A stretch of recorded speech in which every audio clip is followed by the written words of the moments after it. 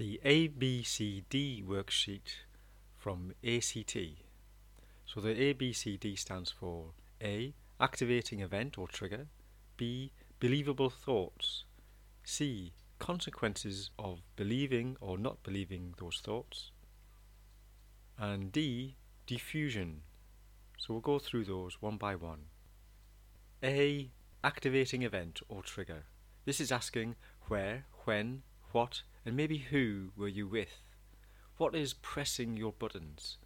What upset you? Is it an outside event or an internal trigger, whether real or imagined? What are you reacting to?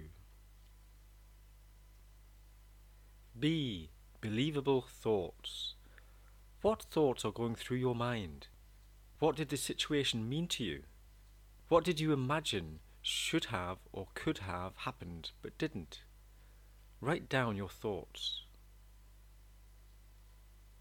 C is for consequences, and this has 3 parts.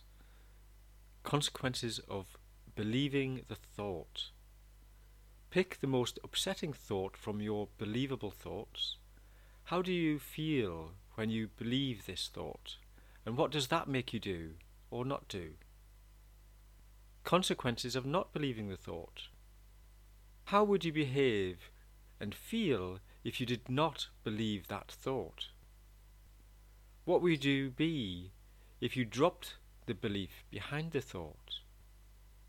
This 3rd part under consequences is optional, but I highly recommend it. Balanced alternative thought.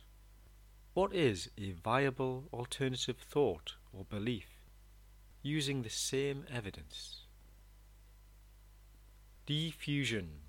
Diffusion is about recognizing thoughts are really just streams of words and images, not what they say they are. For example, facts or threats.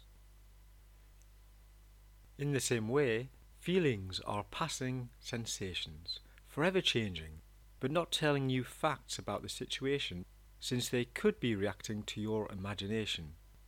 What diffusion technique could you use? Here are some examples of diffusion exercises. Say your non-helpful thoughts slowly. Say them in a funny voice. Write them down. Label non-helpful thoughts and emotions. For example, an opinion. That's a memory. That's a prediction, etc. Practice mindfulness. Notice when you are thinking about the past or predicting the future instead of being in the present moment. Use metaphors. This can help you get a different perspective on your thoughts and feelings and on your evaluations of who and what you are. For example, you could see yourself as standing in a river with your thoughts, sensations and events streaming past. Another example is radio doom and gloom pipes out the latest bad news, just like your thoughts when you are stressed.